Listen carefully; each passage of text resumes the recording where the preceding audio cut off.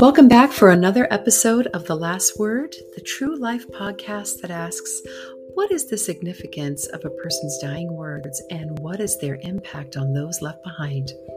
Hi, everybody. I am your host, Sarah Faith, and I have a couple of short articles to share with you. I have published them already on my website, but I thought I would go ahead and record them for you in case you don't have time to read them and you just want to listen to my voice say all the things your eyes don't have time to read.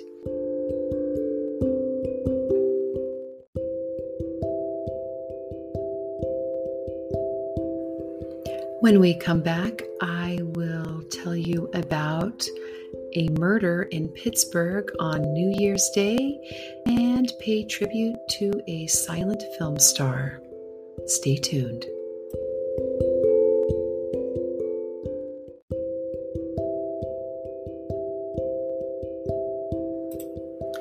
Agnes Ayres was a silent film star from the 1920s. Her star rose in 1921 when she starred as Lady Diana Mayo in The Sheik opposite Rudolph Valentino. 100 years ago, there were two of the biggest names in Hollywood. They were close friends off-screen. Agnes was devastated by Rudy's untimely death in 1926 following surgery for ulcers. He was only 31. Less than a year later, Agnes retired from acting a wealthy woman.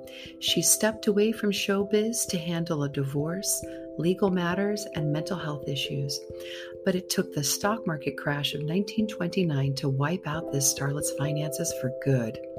To earn a living, she returned to the vaudeville circuit. Agnes hoped a brief appearance in the 1937 film Souls at Sea would rekindle her career, but it failed to ignite. She fell into deep depression and was briefly committed to a sanatorium. In 1939, she lost custody of her daughter, Maria Ricci. While suffering a long-term illness, Agnes passed away of a cerebral hemorrhage on Christmas Day, 1940. She was 42. Her ashes are interred at the Hollywood Forever Cemetery in Los Angeles. On February 8, 1960, Agnes was awarded a star on the Hollywood Walk of Fame. I found this gem of a quote from Agnes regarding her ex-husband, Manuel Ricci. "Latin men make excellent lovers, not husbands."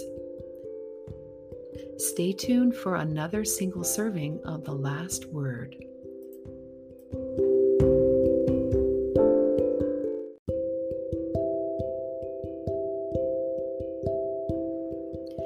January 21st, 2022.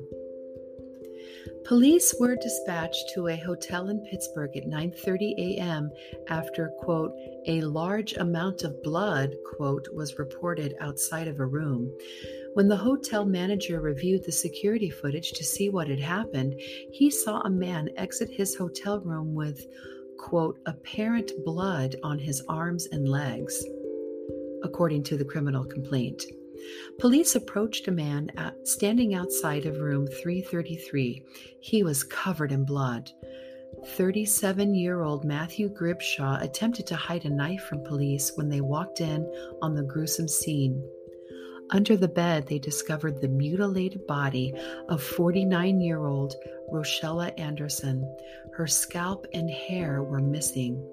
The hotel manager told police the security footage showed Gribshaw outside his room holding a brownish-black item that appeared to be hair. In the bathroom wastebasket, investigators found the woman's scalp and hair, along with several of her teeth. It is common for a criminal to claim innocence. "You have the wrong person. This is all a big misunderstanding." Of course, there are the weirdos of society who confess to crimes they didn't commit. Then there's this guy, Matthew Gribshaw.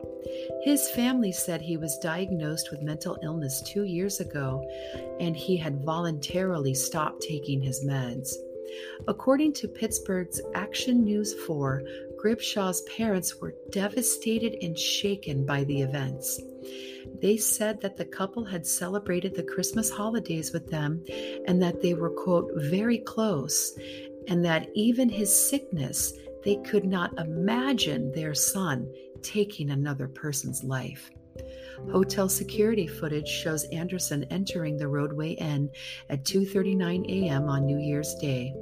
After she arrived, only Gribshaw was seen exiting the room. He blurted out some disturbing comments to authorities. "She doesn't sleep well at night. She attacked me." He told police that he wanted to take a nap because, quote, he had been up all night cleaning up the barbaric act. Those are his words. According to the complaint, Gribshaw stated that he was looking forward to celebrating New Year's, but had to do what I had to do. When the treating physician at Forbes Hospital inquired about Gribshaw's injuries, he answered, "I was choking my girlfriend." Of his bleeding left hand, he said his hands were jacked because he had to go barbaric like Conan. He claimed he had made a mistake, multiple mistakes. He even said he didn't like murdering a woman. Matthew Gribshaw of Irwin, PA, has been charged with criminal homicide, tampering with evidence, and abuse of a corpse. He is being held without bond at the Allegheny County Jail. His preliminary hearing was scheduled for Friday, January 14th, 2020. I'll continue to provide updates as they become available. As always, thank you for tuning in to The Last Word, a true crime podcast by yours truly, Sarah Faith. And check out the rest of my episodes when you have time. Check out my blog and all of the links down below. And remember always, be kind to each other and make every day worth living.